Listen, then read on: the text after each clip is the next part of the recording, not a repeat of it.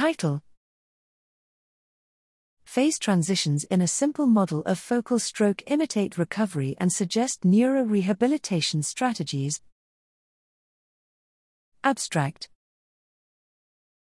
A stroke is a brain insult that can take offline, often permanently, extended regions of the brain. As a consequence, cognitive tasks or representations implemented by the affected circuitry lose their computational substrate, they become amorphan. The brain must adapt to attempt retaining such functions.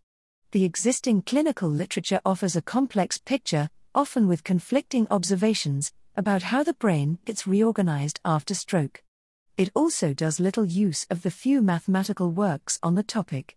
Can a minimal mathematical model of cortical plasticity shed light on this complex phenomenology?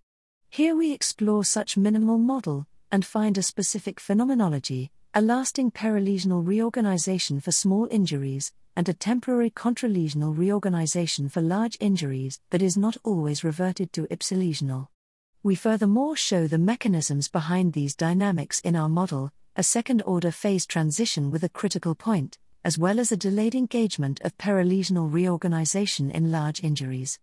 These dynamics emerge out of a fairly minimal modeling of plasticity, and they reproduce the story put together from clinical observations. We further explore neurorehabilitation strategies, and argue that increased tissue susceptibility, a property that diverges at critical points, can be crucial to manipulate plasticity in beneficial ways.